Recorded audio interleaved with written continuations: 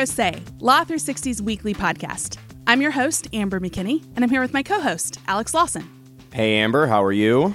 Doing fine. So we're down one Bill Donahue today. Yeah, and Bill actually got out to a running head start ahead of the rest of us. So you do have a little programming note for the folks at home if you want to fill them in on that. Yeah, so we very rarely do this, but we're actually going to take a little summer break. We're going to take the next 2 weeks off from Pro Se shows. That means our next show back is the slightly ominous Friday the 13th of August. I'm sure that'll work out fine. I mean, I like some spooky things. We'll see what we can drum up for that show. Yeah, sure. We'll come back with we'll come back with some real bangers for you, I promise. But I did want to tell people, even though we are taking a little bit of a break so we can do a few summer things we all have planned, that doesn't mean you won't hear from us at all. We're still going to have episodes of our Pro Se Movie Club that come out during the weeks that we're off. So those will drop on Tuesdays. You'll still have us in your ear. Yeah, and we got some good ones on deck. The A Few Good Men episode dropped this week. Getting some good feedback on that one. The next 2 weeks, the movie club shows. Next week, we're doing My Cousin Vinny, the venerated legal comedy, which has become kind of a sacred text among law students and lawyers everywhere. And then the following week, we're doing The Devil's Advocate, which Amber somehow allowed me to handle the show duties for. And I can confirm that I escaped with my employment intact, which I didn't anticipate when we started that one. So that's good. You did a great job. I was really excited to talk about this movie because it's so outside the box of the other ones we've done. Yes. So really fun to dive into that movie. Yeah, so stick around for those. We do have a really interesting show for you this week. A little bit later on, I'm going to be talking to our own Marco Poggio, who wrote a really interesting story a few weeks ago about the New York State's cannabis legalization law. Lots of states are legalizing marijuana for recreational purposes. But what his story was about and what we talked about was the provision in the New York law that calls for the automatic expungement of past convictions on marijuana charges, which is something that advocates have pushed for a long time. It's been implemented now in this bill, and it was a very interesting talk with Marco, so stick around for that one. And before we get to that, we have our regular news to get into. I know you wanted to kick us off today, Alex. Yeah, there was last week we saw a little bit of intrigue, the kind of story that always fires up our radar here, where a federal judge in Florida ordered a new trial for 3 men that were convicted on fraud charges after learning that that government prosecutors had deliberately lied to the court about sending a cooperating witness into the defense's strategy meetings. So it's a huge blemish for the U.S. attorneys who brought the case. They initially kind of framed this issue as like an inadvertent oversight. And then on subsequent filings to the court, it basically turned out that they like fully deceived the court on purpose, and it's like created like a huge black eye. Obviously, a very interesting story. Yeah, we don't usually hear about this kind of legal espionage. It's very unusual. Mm-hmm. Tell me the details. What happened here? Yeah, so the case at issue was brought back in 2015. Prosecutors in Florida's Southern District charged 4 men with a mail fraud scheme under which they would, these guys allegedly, would inform people that they had won some kind of money prize in like a sweepstakes, but that they needed to pay a small fee to claim the money, between like $20 and $50. Now, this was all alleged to be a sham, and the government said that they sort of scooped these small charges off of something like 100,000 people. So they brought the case. It seems to be fairly straightforward, whether you tell people that they have won a prize they haven't won, and you charge them money for it. But things began to go a little bit sideways as they were getting ready for trial. The 4 defendants who were charged in the case entered into a joint defense agreement, which is kind of what it sounds like. They are all repped. Their lawyers all work, on the same legal team. They meet, they talk strategy, what have you. Now, at some point in 2016, about a year after the case was brought, 3 of the men learned that the 4th guy, a guy named John Leon, had actually struck a deal to cooperate with the prosecution several months prior. And he had done this, he had struck this deal with the government, and then in the intervening time before they learned about this, he had been attending these defense meetings. So now you essentially have a government witness just sitting in on defense legal sessions, which obviously is a huge deal in the eyes of the court. At the time, a number of red flags were raised. The three defendants moved to dismiss the indictment, and the court certainly said that this is improper and it shouldn't have happened. But the court believed the government when it said that this was inadvertent and that they didn't know that they had received privileged information. Their sort of remedy for this was to not have this cooperating witness end up testifying, to sort of wall him off from the rest of the proceedings. The trial goes on, and in 2017, the three men are convicted on a conspiracy mail fraud charge, which kind of looked to be the end of the story, but it got a little more interesting. Yeah, what you laid out there is not great. I mean, to have that, flipped witness that's now part of the prosecution go into these defense meetings, but you could see how maybe wires would get crossed and this would just be an accident. Yeah. I know we go beyond that idea, though. Yes. So after that got disclosed, the DOJ's Office of Professional Responsibility, which is sort of like an internal watchdog for prosecutors, starts poking around, and it eventually uncovered some pretty damning info about the government, and the prosecutors were eventually forced to file these corrections of the record to the court, basically saying that they had provided inaccurate information about the extent of their interactions with this witness who they flipped. Through a series of briefs filed to the court, it was revealed that the government gave this guy, Leon, the explicit authorization to attend the defense meetings after he flipped. They literally said to him, go in, sit on the meetings, and then through those meetings, they received notes from the defense team, timelines and legal strategy they became privy to, all as part of this plan they had to send their witness, basically invading the defense camp. And that's exactly what the judge is a man named Darren Gales, who is overseeing the case. He wrote last week, quote, "In sum, the government knowingly invaded the defense camp, which is improper." He added later that, quote, "The most egregious thing is the government lied to the court about it." So a pretty firm rebuke there.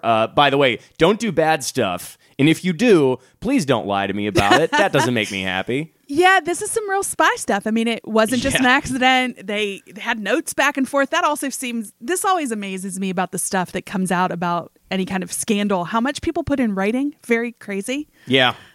So what happens now that the judge has said, hey, guys, this is very bad? Yeah, well, now 6 years after the case was filed and 4 years after these guys were convicted on this charge, they get a new trial to show for it. The prosecutors who did this bad stuff were replaced, I think, 2 or 3 years ago for obvious reasons, and the judge said that the retrial will be done by the new counsel. He actually commended the new government attorneys for being pretty forthcoming about what their colleagues had done wrong, so I just wanted to mention that.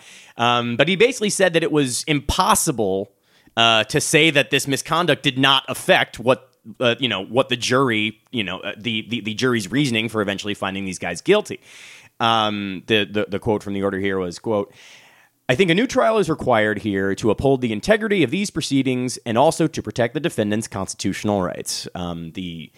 The defendant's lawyers also put out a statement that said, the prosecutor shouldn't be allowed to cheat, which I think is a reasonable ask by them. So we got a new trial coming up in this case that otherwise may not have been that interesting. Like I say, it's a pretty straightforward fraud case, but you get a little bit of theatrics here.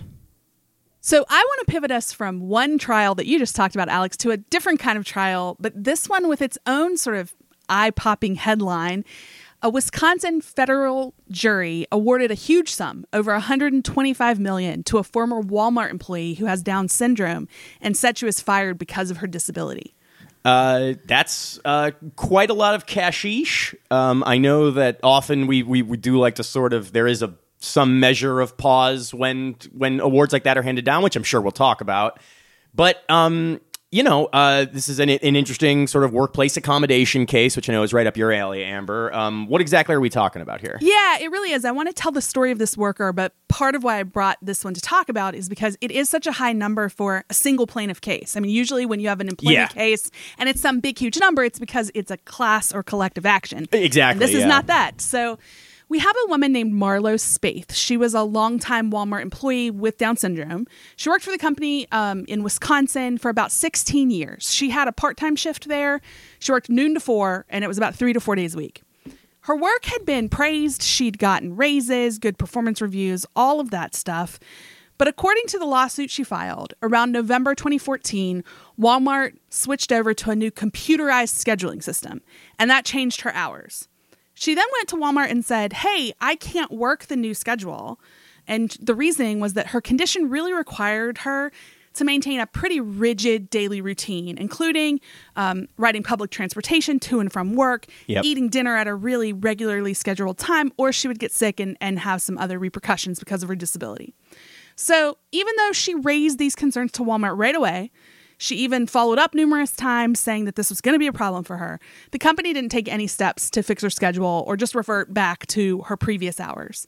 Mm-hmm. She argued that this accommodation that she was asking for was owed to her under the Americans with Disabilities Act. And that's the employment law that a lot of people have heard of. It covers a lot of things. But in the employment context, it requires employers to work with employees with disabilities to try to find an accommodation that will let them continue working as long as it doesn't have an undue burden impact on the employer. Not overly burdensome to their business or whatever. Yes. So in her argument for this accommodation and in the lawsuit subsequently, it was pointed out that this location, it's a Walmart superstore. You know how big those are. It's open 24 hours a day. It employed over 300 employees. And she'd had that previous schedule for about 15 years. So obviously, they'd been able to do it for a long time. So the argument was that this really wouldn't be tough for Walmart to go ahead and accommodate. Right. But Walmart wouldn't change their mind. They didn't reinstate her old schedule. And so she started to have attendance problems. She was disciplined a couple of times for attendance and punctuality issues, and then eventually terminated in 2015. After she was fired, she and also 2 of her family members met with Walmart managers and requested that she be reinstated. Again, sort of pleading their case about what was going on here. And even though her termination letter had specified she was eligible for reinstatement, Walmart declined to rehire her. So how do we get into the courtroom here? That's I think a capable explanation of the background here. And you were right to include the sort of the basic sort of threshold question that's presented under the ADA. Let's talk about the litigation a little bit. What exactly happened? Yeah, so many things in this area of the law and discrimination go through the Equal Employment Opportunity Commission, and this was no different. So she went to the EEOC. They actually thought this was a strong enough case that they mounted it themselves. The EEOC doesn't always do that, but here they did. Mm-hmm. They brought the case to trial. They explained basically the outline of what I just said. A lot of that was what was presented to this jury. And they won big. The jury awarded $150,000 in compensatory damages and then that whopping $125 million in punitive damages. So that sounds great and huge for the worker. Yeah. But a spokesman for Walmart pretty quickly after this happened pointed out the verdict will likely be slashed all the way down to about $300,000. That's because the ADA actually places a cap of $300,000 on non-economic damages. So that would include compensatory and punitive, which is what the lion's share of the money was here. Right. Well, just in terms of what makes it an interesting news story, I mean, she won on the merits pretty easily, as you said, but in terms of the money that's at stake here, we could be looking at a huge drop-off of it. I mean, is it still an important case? Or, I mean, what's like the sort of big picture takeaway there? Yeah, that's a really worthwhile question because you do start to wonder as I'm explaining all this. You're like, Amber, why are we talking about this? What's going on? We talked about this stuff in the meeting. We have to get this stuff straightened out, not on the air, preferably. I mean, the reason I wanted to bring it up, is that the case is still a really important victory for both the EEOC and also just worker advocates because such a large verdict sends a pretty big message out to the world of employers. And what I mean by that is they really can't just blanket decline to accommodate someone and expect nothing to happen. Yeah. So even if the verdict isn't upheld at this high level, $300,000 is nothing to sneeze at if you are the kind of employer that maybe is a nationwide one like Walmart. Maybe you need to make sure you clean up your houses across the nation and these issues aren't lurking. And so I thought the EEOC chair, her name's Charlotte Burrows, she had a quote about this case, and I thought it pretty much summed up the impact here. The substantial jury verdict in this case sends a strong message to employers that disability discrimination is unacceptable in our nation's workplaces.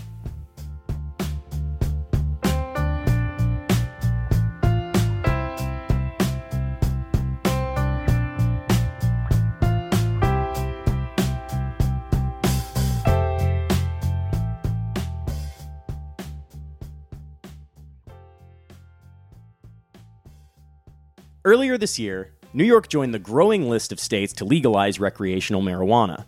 But the Empire State's law goes a step further than most of its contemporaries by automatically expunging hundreds of thousands of cannabis-related criminal convictions, offering a clean slate to those hampered by aggressive enforcement in years past. Law 360's Marco Poggio joins us this week to break down the impact of this provision, the challenges that lie ahead in implementing it, and the likelihood of other states following New York's lead. Welcome to the show, Marco. Thanks for having me. It's great to have you here. It was a super interesting story. I hope everybody reads it. We can talk through some of the basics here, though. And I think a good place to start is just to break down New York's marijuana legalization law and what sets it apart from some of the other bills that have worked through state houses across the country. Yeah, so this law is a very, very comprehensive bill that does a lot more than just legalizing marijuana, although that's kind of the core principle. But right. In addition to that, he creates an expungement process for people with convictions and for people who gain new convictions, as the state law changes. Mm-hmm. Also, it has some very robust social equity provisions that basically create a new market, basically a new industry in which people of color and people who were targeted more heavily by marijuana enforcement have an opportunity to establish new businesses, and so there are provisions that take care of that. So it's a very broad bill that is being considered by many advocates as the if you will, a blueprint of new marijuana legalization across the country. Yeah, I wanted to specifically talk about the expungement provisions, because I know that that's something that's very important for advocates, and you broke that down in your story quite well. Can you just, I think it's somewhat self-evident to anybody who follows this issue closely, but why is automatic expungement so important to people who lobby for these kinds of laws? Well, first of all, let's talk about expungement first. Expungement is a critical component because if you think about, you create a law that legalizes weed across the country, but then you still have people with records that some of them are decades old, and these people can't even find jobs or housing. That are kicked out of their jobs when some of them might get a drug test out of the blue at their workplace, or a background check or whatever it might be. Right? Yeah. So all these problems were not addressed by other state laws that were passed in the past decade. Because marijuana has been legalized in some states almost a decade ago. Think about Colorado, 2012, Washington, 2012. But those states didn't have anything, any provisions in their laws that expunge records. Mm-hmm. So they eventually came to pass expungement laws in recent years. Mm-hmm. So when advocates got it together in New York, they wanted to make sure that the expungement was a critical component of their law here. And a very important, crucial aspect is that it's automatic. So before, in 2017, New York passed a law that allowed people to expunge their records, but it was a petition-based process. Yeah. So you would file, we'd have to file some court papers. The burden is on the person to file things and take affirmative. Exactly. Yeah, right. Right. So the person has to, they can do it by themselves, but, it's an intimidating legal document. You might not want to do it without a lawyer. If you mess something up, it's a high-stakes thing. Yeah. Yeah, right. So, so as a result of that, most people who were potential beneficiaries of this law, they couldn't take advantage of it. So there were 600,000 New Yorkers were eligible, but I think it just 0.5% of them were actually successfully completed the process and cleared their records. So the advocates that got involved that have been involved in the marijuana cannabis law, they said, no, we're not going to do that for the new law. We're going to create an automatic process in which basically the person with the record doesn't have to do anything. Mm-hmm. And the state has, since the bill was enacted on March 31st, this year, they have until the same date in 2023. So they have exactly 2 years to expunge all those records, which, could be quite a feat, if you think that some of those records will have to be addressed manually. I mean, there's a lot to say about that. It's a complicated process. This is a good time to talk about that because, it's obviously a provision that, that legalization advocates had been pushing hard for. You very capably broke down in your story about some of the, I wouldn't even call them trouble spots, but there are some logistical hurdles to implementing a very ambitious provision like this. What do those challenges look like, and how is that borne out in the early stages of implementation here? Yeah, so the New York cannabis law, among other things, it decriminalizes the possession of marijuana, which is codified as cannabis now in the new law. It was named marijuana with the H, by the way, with the H. Yes, the old wacky school tobacco spelling or whatever. Yes. Right. So they use cannabis to include a broader range of products, sure. And some of the old offenses involve, let's say, cannabis concentrates and other substances that are not really marijuana, but that are not classified as marijuana, but as controlled substances. Mm-hmm. So, unfortunately, there are there's about 340,000 convictions for controlled substances possession, where there's you don't know in the records that which drug was involved. Okay. Basically, so courts will have to basically go through. I don't want to say one by one, but many of them manually to see which of those involve cannabis related substances and expunge those and leave in place other convictions that involve other substances that haven't been decriminalized. I don't know, LSD, other substances. I'm starting to see why this got a 2-year runway to implement, because that seems pretty arduous in cases like you say where the record isn't complete or it's not clear, like you say. You wrote another story that's kind of separate from the New York specific issues relating to expungement and other legalization hurdles that face immigrants specifically, and I wanted to give you a chance to talk about that. What did you find out when you were reporting that piece? Yeah, so obviously there are logistical hurdles in expunging records, but it's eventually it's going to happen, and or the OCA people, the agency that keeps the record of convictions said, no, we're gonna make it by 2023, but that's gonna go on itself on its own, but. To immigrants, though, is a completely different story. Like, if you're an immigrant, if you're a non-citizen, whether you have a green card or you are an unlawful alien, as the jurisdiction calls immigrants, you pretty much can't have any contact with marijuana because marijuana is still illegal federally. Yeah. So if you have a prior record for marijuana possession in New York, even if it's legalized and you get to expunge that record, you can still face deportation.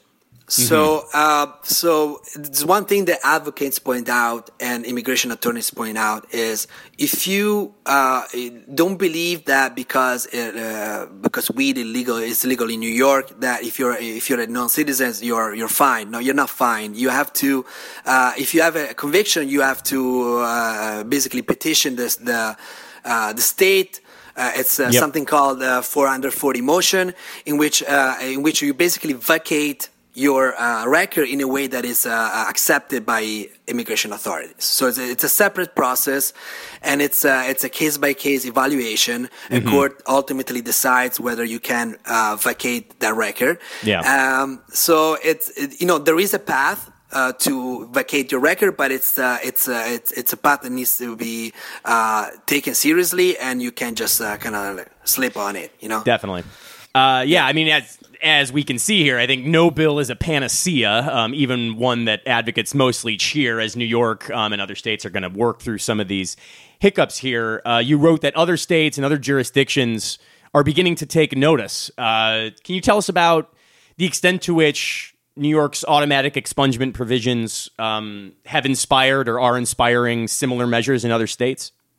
Sure. I mean, look, the legislative process happens, in a parallel fashion in many states and federally. So, but certainly, speaking to advocates, it's clear that the New York bill is being sort of fashioned to be a blueprint, to be an example for other states. Sure. Connecticut just passed a law that does a lot of what the New York law does. The only difference is that the expungement it has an automatic expungement provision, but only for a set amount of time, like a time frame, for basically offenses up until 2015. I believe, and then it will switch. It will switch to a petition-based process. But other states like New Jersey has a automatic expungement provision. California and California and New Mexico have provisions that allow for automatic expungement as well for marijuana. For marijuana offenses. Federally, there are at least two bills in the works. One is the MORE Act that has been considered in various iterations of Congress, but never really made it to the. Actually passed the House last year, but it never made it to the Senate.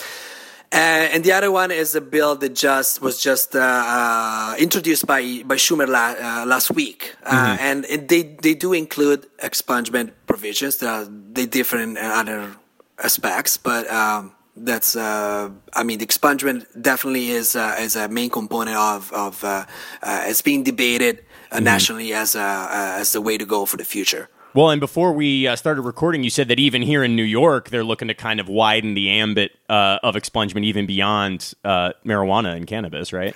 Oh, yes. New York has been trying to push a bill as part of the Clean Slate campaign, which is it's a nationwide campaign. But here in New York, advocates have tried to push this bill that would basically create an expungement process, which is automatic, for a much broader range of offenses, which includes misdemeanors and felonies. And the state of the bill is currently stalling. They are in New York. No way. Yeah. Fortunately, yes. I mean, advocates said that they try to rush it through this legislative session, but then it looks like the state Senate might convene a special session this summer to take care of that. But it's the latest that I heard from the advocates is it's very uncertain. It's still kind of up in the air. But they're pushing it, and that's definitely, I would say, where most states and New York first are heading in terms of expungement. Yeah, it's a fascinating. There's lots of fascinating developments in a very quickly moving area of the law. Really enjoyed both the stories you wrote, Marco. Thanks for joining the show to break them down for us. All right, thanks for having me. Thanks.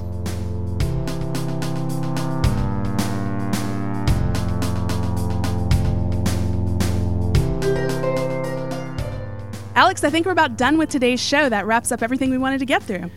Yeah, it was a pleasure as always, Amber, and wanted to thank the folks again for tuning in, and hope you don't miss us too much. As we said at the top of the show, we'll be off for the next 2 weeks. Enjoy the movie club in the meantime, and we'll be back on August the 13th. I also want to thank a lot of other people that participated in today's show, including our producers, Kelly Marcano and Stephen Trader, our graphic designer, Chris Yates, our guest this week, Marco Poggio, and our contributing reporters, Cara Salvatore and Haley Knopf. Music for our show comes from Silent Partner and Kelly Marcano. If you like Pro Se, leave us a written review on your favorite podcast platform so that other people can find us. If you want to read more about anything we talked about, head to our website. That's law360.com/podcast. Thanks, and see you again for our regular shows in 2 weeks and the movie club in the meantime.